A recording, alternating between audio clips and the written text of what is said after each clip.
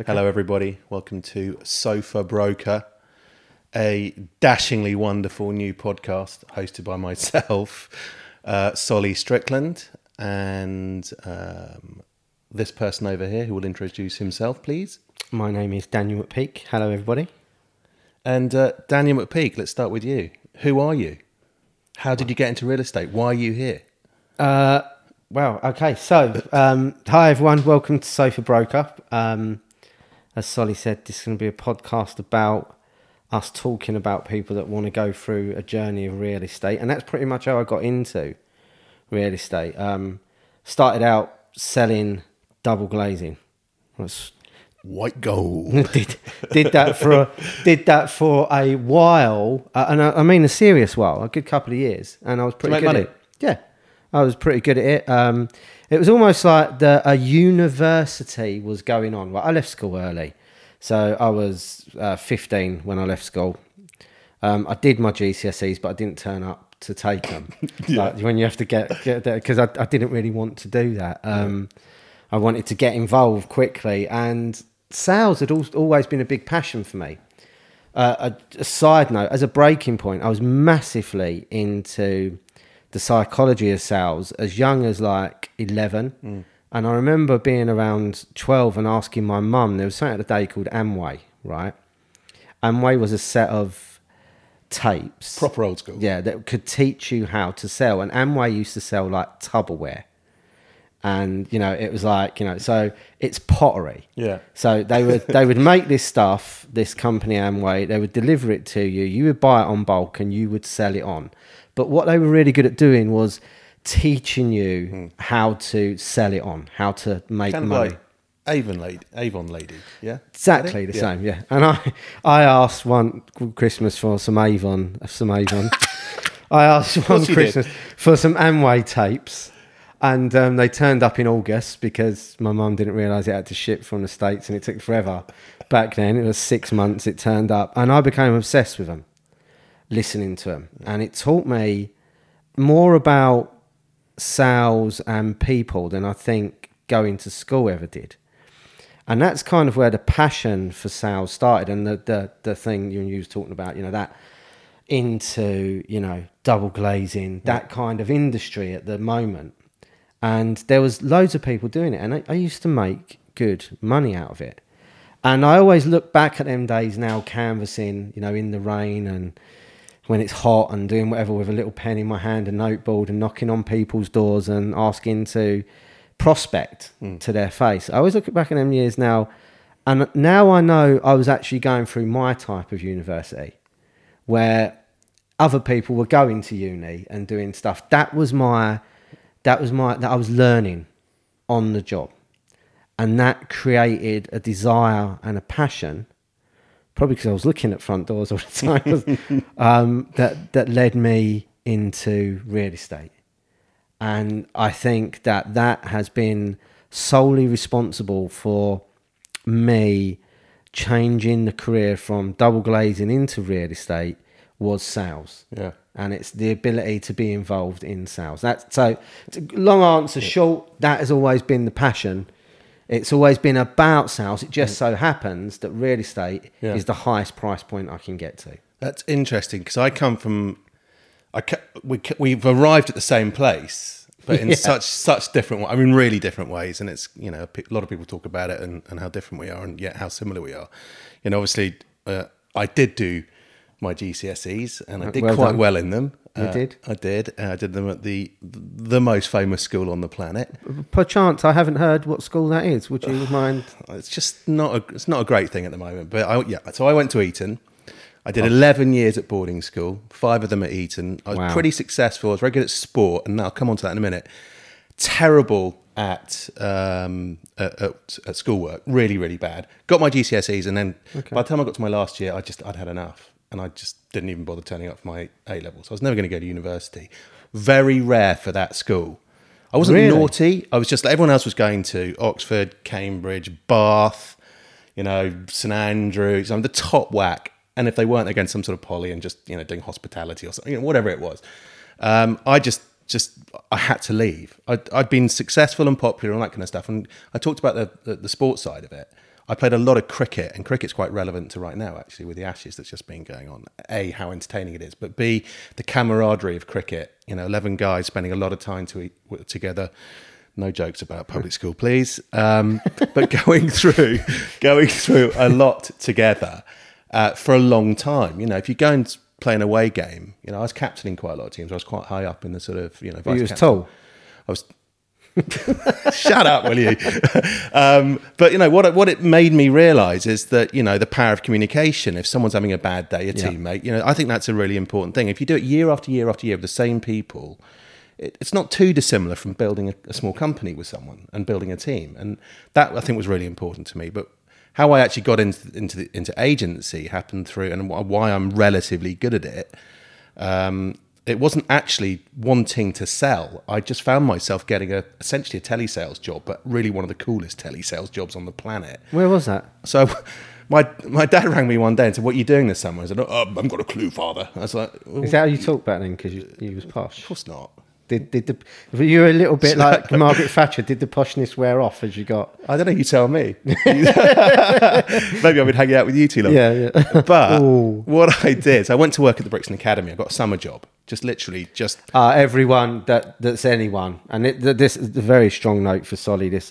Solly is a massive music fan. I'll let him talk about it. It defines who I am, actually, more than agency. And I think that you learn so much, I think, being involved in a role that took you. How did it get on at the Brixton Well, Academy? I went there for a 6-week job, cash in hand, and I left 3 years later. And a lot of that is because, let's face it, the Brixton Academy between 1993 and 1996 was a pretty cool place to be. So right? the Brixton Academy it's like a music venue, right? Yeah, it's sadly closed down for tragic reasons. But at the time, who were some of the best people that would have played? So I'd there? seen the Red Hot Chili Peppers, Soundgarden, Pearl Jam, Cypress Hill, Snoop Dogg, Orbital. I mean, it just goes on. Primal Scream, Stone Roses, Smashing Pumpkins. Yeah. Sadly not Nirvana, my favourite band of all time. Kurt Cobain killed himself literally a month before the greatest shows of my life. Wow. And that culminated actually with me leaving Brixton, not because I was so sad about Kurt, but they actually sold the venue quite soon after that. But what I did day after day, and this is what I'm coming to, day after day after day, I would pick up the phone as soon as they announced a gig, 4 nights, Red Hot Chili Peppers. That's 20,000 people buying tickets. Wow. They're not doing it online. Do you know what they're doing? They're seeing something in Melody Maker all the times, and they're phoning a number. And that number went to me and 4 or 5 other people in a room above the stage at the Brixton Academy. That must have been incredible times. So I would speak to, on an average week, thousands and thousands of people from all around the world, mainly UK. And some of them would, if it was Bob Dylan fan, they'd go, "Hi, I want to get 4 tickets for the man." And I'd go, "Snigger, snigger, snigger," because obviously we're pretty snotty, punky, Soundgarden-y type people. But, you'd get talking to them, or you'd get some, "Oh, hi, I want to come see the Red Hot Chili Peppers." And then you might think, this person sounds interesting. Let's see where this conversation goes once I've actually sold them 4 tickets for the Red Hot Chili Peppers or Pearl Jam or whatever. And so you're almost sort of, very much like you, but this is on the phone. You were doing it in front of at their front door, but it's a similar kind of coal face of I wasn't trying to sell, and I think that really sums us up actually quite nicely. It does, because you are the salesman. You cut their throat, and I tend to do a lot of that sort of nicey talking. And you guys won't know this, but 5 minutes before we started, I set up a listing appointment evaluation for Dan. I did all the nice stuff. Oh, it sounds amazing. And Dan's going to go there and get the signature in 5 minutes. And that the way you got into this and the way I got into this, although very different, have led to, I think a really interesting partnership that I think is really hard to replicate. I think we're really lucky. I think you're very lucky to have me. Yeah. Well, it's the first time I've heard you explain it like that. It's actually just come to me. Yeah, and that makes a hell of a lot of sense.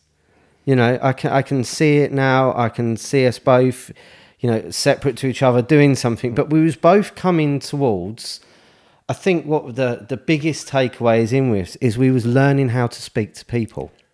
Yeah. And I think, that's the biggest problem.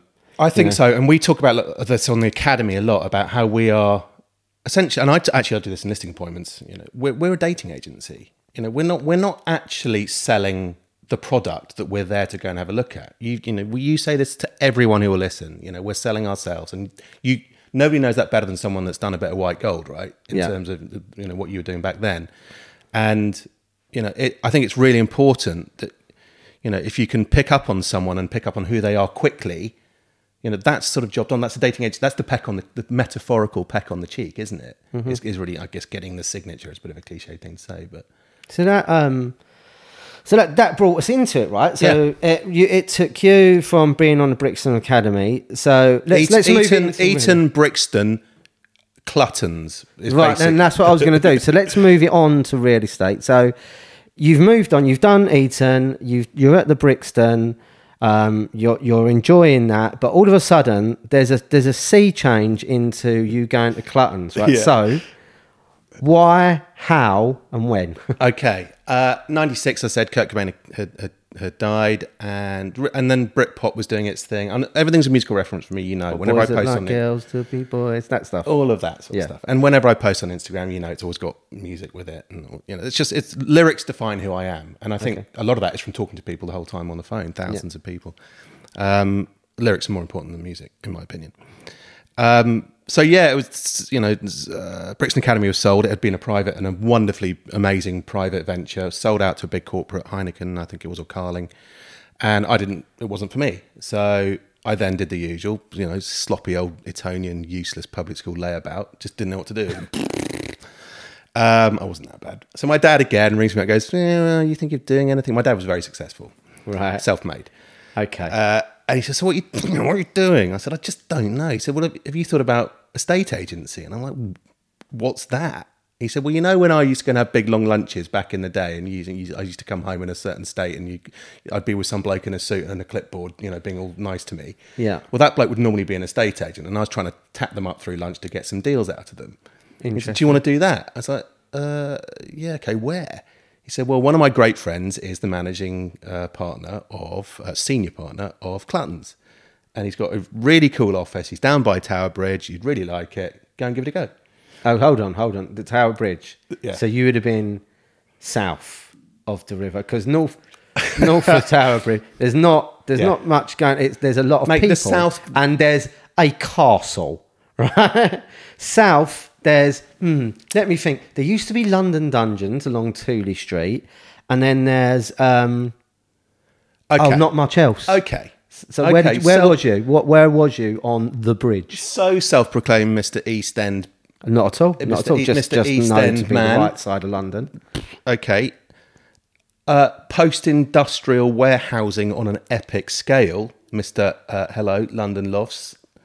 So that's what I fell in love. I fell in love with those buildings, but that sort of comes, that's further down the line, and obviously that's how we met. But with the Cluttons thing, I just said yeah, because I needed the cash, and B, I just didn't want to let my dad down. No one wants to let their dad down, do they?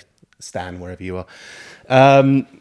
So I turn up at Cluttons, which I think at the time would be the oldest estate agency in the UK, like the oldest. And what year is this? This is 96 and a half, maybe 7. So what do you, as someone that had been to Eton, Brixton Academy, what are you expecting to make? Because at the end of the day, right, you're 97. Yeah. You want to make money. Yeah. Yep. You want to get out. You want to be doing loads of gigs a week. And also a girlfriend had just dumped me for being a bit useless, and she was quite ambitious, a little bit Chelsea posh, all that kind of stuff. Yeah. And I kind of, a little bit inside of me was like, I want to prove you wrong. I'd done the breakup cassette. So she helped you along. I think she did. Wow, you should. Congratulations to this person for. I think you should send her a bunch of flowers. I will let him do that. Yeah, but I think you should. Like what? So what's the meat and potatoes of it? Yeah. You're going in. You're going to go to Cluttons. We know where it is. We know that Cluttons is an estate agency. It's based in. It's one of the offices is Shad Thames area of London. So it's near Tower Bridge. How much money are you going to make, and how much money do you expect to make? Or was you at that point yet where you just wanted cash? I just wanted cash. I knew it was going to be more than what I had before, and I knew my living standards were pretty much the same. I mean, it was very basic back then, wasn't it? Yeah. Without wanting to sound too retro. But, I didn't have much in the way of overheads. It was really just bare money, and if I'd, taking a girl out for dinner, usual crap, quite frankly, when you're in 20s. And I didn't, and I wasn't wanting for a home or rent or anything like that. So for me, it was really to do something. I knew there'd be money at the end of it, and I knew that in property people made money because my dad drove really nice cars and had big houses. So I guess that was sort of in there. But I was quite an altruistic kind of guy. I'd been in music, so I wasn't really going there thinking, right, I want to make 60 grand this year or whatever. It was just, I want a job, and I knew so little about it that I actually turned up in I think it was a Soundgarden t-shirt and jeans. And this guy who's a friend of my dad's actually just said, "Get the fuck out of my office." And I literally was walking tail between my legs, no mobile phone to call anyone. Go, oh my god! I think I went to a phone box, rang my dad, and said, "I think I've just fucked up."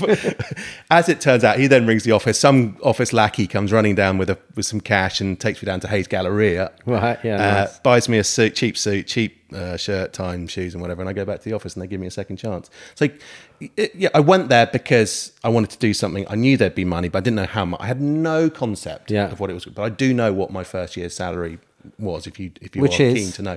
That year I made £24,000. And that's interesting. So again, and by the way, I did ring that girlfriend and tell her. And what did she say? She said, "I'm amazed, well done." She was very cool about it, actually. But that's because the breakup tape I sent her was epic. You sent a breakup tape? It's the best music anyone's ever been sent. So just for people that might be listening to this that are a little bit younger, what is a breakup tape? Okay, do you know what young people out there, if you're on Instagram, #cassette. And a tape is something that you put it into a machine, usually about that What do you put on it? You put music on it. Yeah. Oh, so you sent her that? Yeah, so you get one tape. So did you email it to her? Or? That's a really good question. How did I give it to her? Okay, got there. So, so that's interesting. So you've ventured into the world of estate agency, and you're in there and you're doing it. And I was very similar. So, I had been... Hold on, you got the GTI story, haven't you? Yeah, So what happened was I was selling double glazing, and one of my friends contacted me and said, if you work for this guy, which was on the Isle of Dogs, they'll give you a Golf GTI. And I was like, well, at the moment, I haven't got a company car. Okay, what year is that? I don't know, early. Well, what Mark Golf was it? Mark T? No, it was a Mark 3. So Dragon Green, Mark 3. Was it the big bumper model? Yes. Like the ones that yuppies used to drive? Yeah, it was a yuppie mobile. Yeah. And I was given this, and I was like, okay, this is interesting. So I took that because I just didn't have a car. And now I had a car. And I was young, and I wanted a car, and I wanted it to be a Golf GTI, and it wasn't. It was fairly new, and it was fairly cool.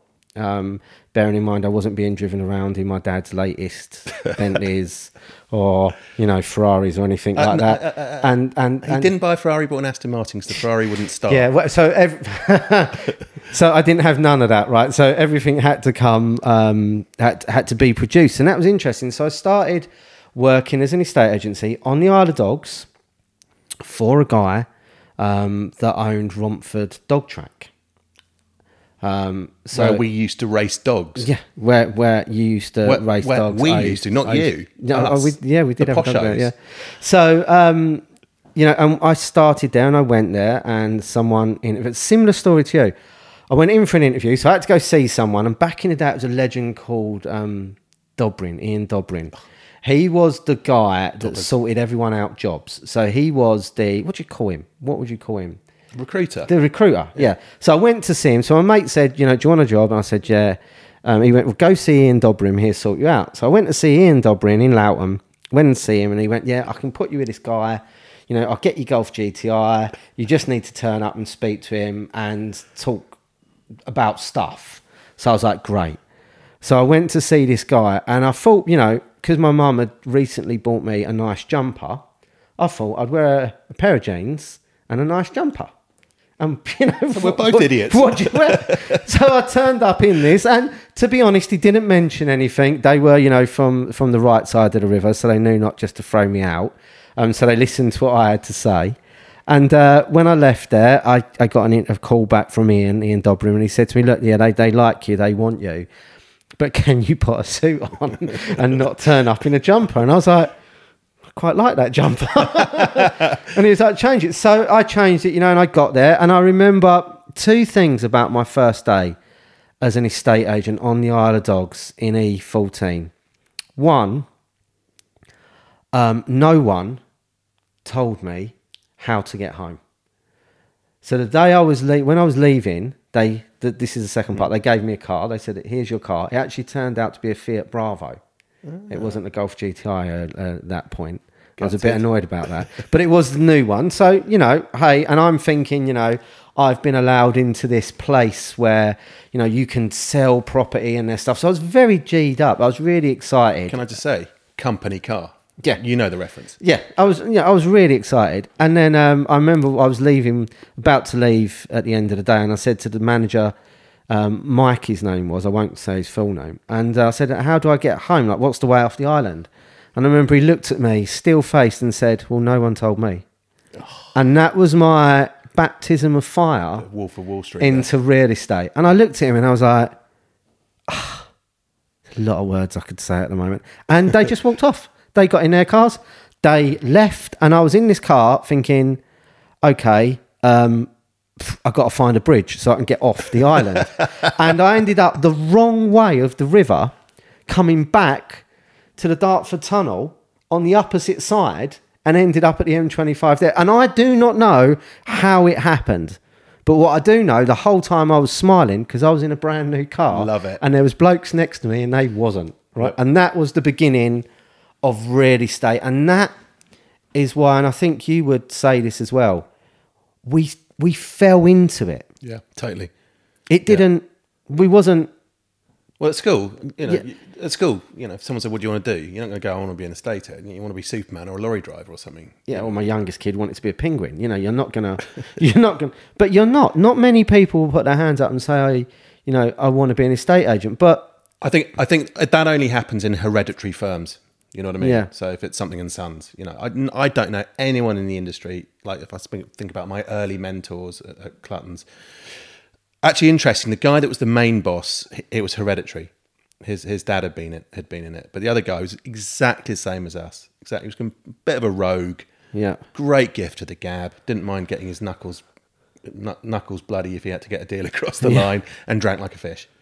So, and I'm sure I know you'll agree with this, but today, in today's terms, and kids that are out there today, and I say kids a lot when I talk about brokers, but I mean people up to the age of 45, because a lot of the stuff we do on the academy has older people on it and younger people. I agree. Yeah. I think there's a sea change. There's kids as young as getting into real estate, or the opportunity to hear about real estate from people that haven't made a lot of money. Yeah. Because fundamentally, if you want to make a load of money in this world, on this planet, and you want to do anything, and you ask everybody, "What should I do?" they will say, "Get into property." Yeah. That's a guaranteed way in. And I think we talk about that a lot on the academy, but I think that's the difference. We're seeing kids pre-uni, uni age, don't know what to do, doing stuff, actually listening to things like this podcast and stuff about real estate. Yeah. And, wouldn't you want to now, if you was our young age, wouldn't you want to have had what we'd had available, if we had stuff like that, to listen to that stuff and get involved with it? Yeah, I mean, on your point about young people wanting to get into it, and I know there's this whole thing about, my portfolio and all that kind of stuff, which I love seeing 21-year-olds on Instagram talking about their portfolio. Yeah, I know, it's hilarious. But more pertinent to us is actually being a broker and getting into being a broker and not an estate agent. That's another thing, of course. We'll touch on that. Yeah, I mean, I spent most of 2020 and 2021 just endlessly on WhatsApp video calls, Zoom calls, one-to-one with people. And I'm seriously, from 18, we had a 17-year-old on the academy, right? From 17, typically 18, 19, 20, mid-20s, people from all walks of life, seriously all walks of life. I was talking to people from Bangalore who are 40 and people from South London who are 18. And just everyone is now getting into this real estate these people journey. They've got so much there for them to see. They just don't know what to do next. Do you go and do an intern or a summer job at one of the established agencies, okay? Or do you just think, well, hold on, I'm an entrepreneur, I've got other business interests, I've got my portfolio dreams, I've got a coffee shop or whatever it is they do. And I'm not saying that tongue in cheek. This is a generation of people who want to do stuff, not one thing. Yeah. They don't want a gold watch after 40 years in a factory, thanks very much. They want to do lots of stuff and put their stamp and personality and their Instagram and their socials into their business. Obviously they're going to come to us. That's a given. So I've spent the last 2 or 3 years one-to-one with a lot of these people, and just the most wonderful thing about it is how they've received the brand, how they've received the way I speak to them, and you speak to them as well sometimes, and more importantly, what do they do next? And it's we've named this podcast after what they've really done. Let's face it, Sofa Broker. They've done Sofa Broker. What they've got, Sofa is what they're doing at the moment. It's what we're doing right now. Broker's on the other end. What's the bit in the middle? It's our academy. It's for me. You and I have sold a lot of property between us. It must be 1,000, I would have thought, and some of it's beautiful over the last 20 odd years. This is without doubt the best thing I've ever done in my real estate career. Is taking these people who were just a crazy phone call, my dining table during the pandemic with the kids flying around. They're working at Joe and the Juice in Clapham, fresh out of school or whatever. And 6 months later, they've after having done our academy, done the course, learned from you and me, and all of that kind of stuff. Very much in the way that we speak now. Actually, it's not all trainee. I think I'll pick it up actually, because some of these guys are now on a huge major TV show. They are on a major we TV can name show, 3 or 4 of those people who are on Crazy Rich Agents. Well, if you take an example of you should speak about it. One of the agents that are working for us now that started doing the academy, who's given the stepping stones to be able to engage to do what we're doing. They started earning money while they was at school, right? That's Toby Madden, right? What? I mean, Toby was doing his finals. Joined us, did the academy, joined us, and I think he actually completed a sale maybe a week or 2 before his finals, actually, or he got his last exam. I'm not sure. I didn't go to university. But either way, a crucial moment in his educational career. He completed a sale, and I think it was at £3.75 million, having done our academy.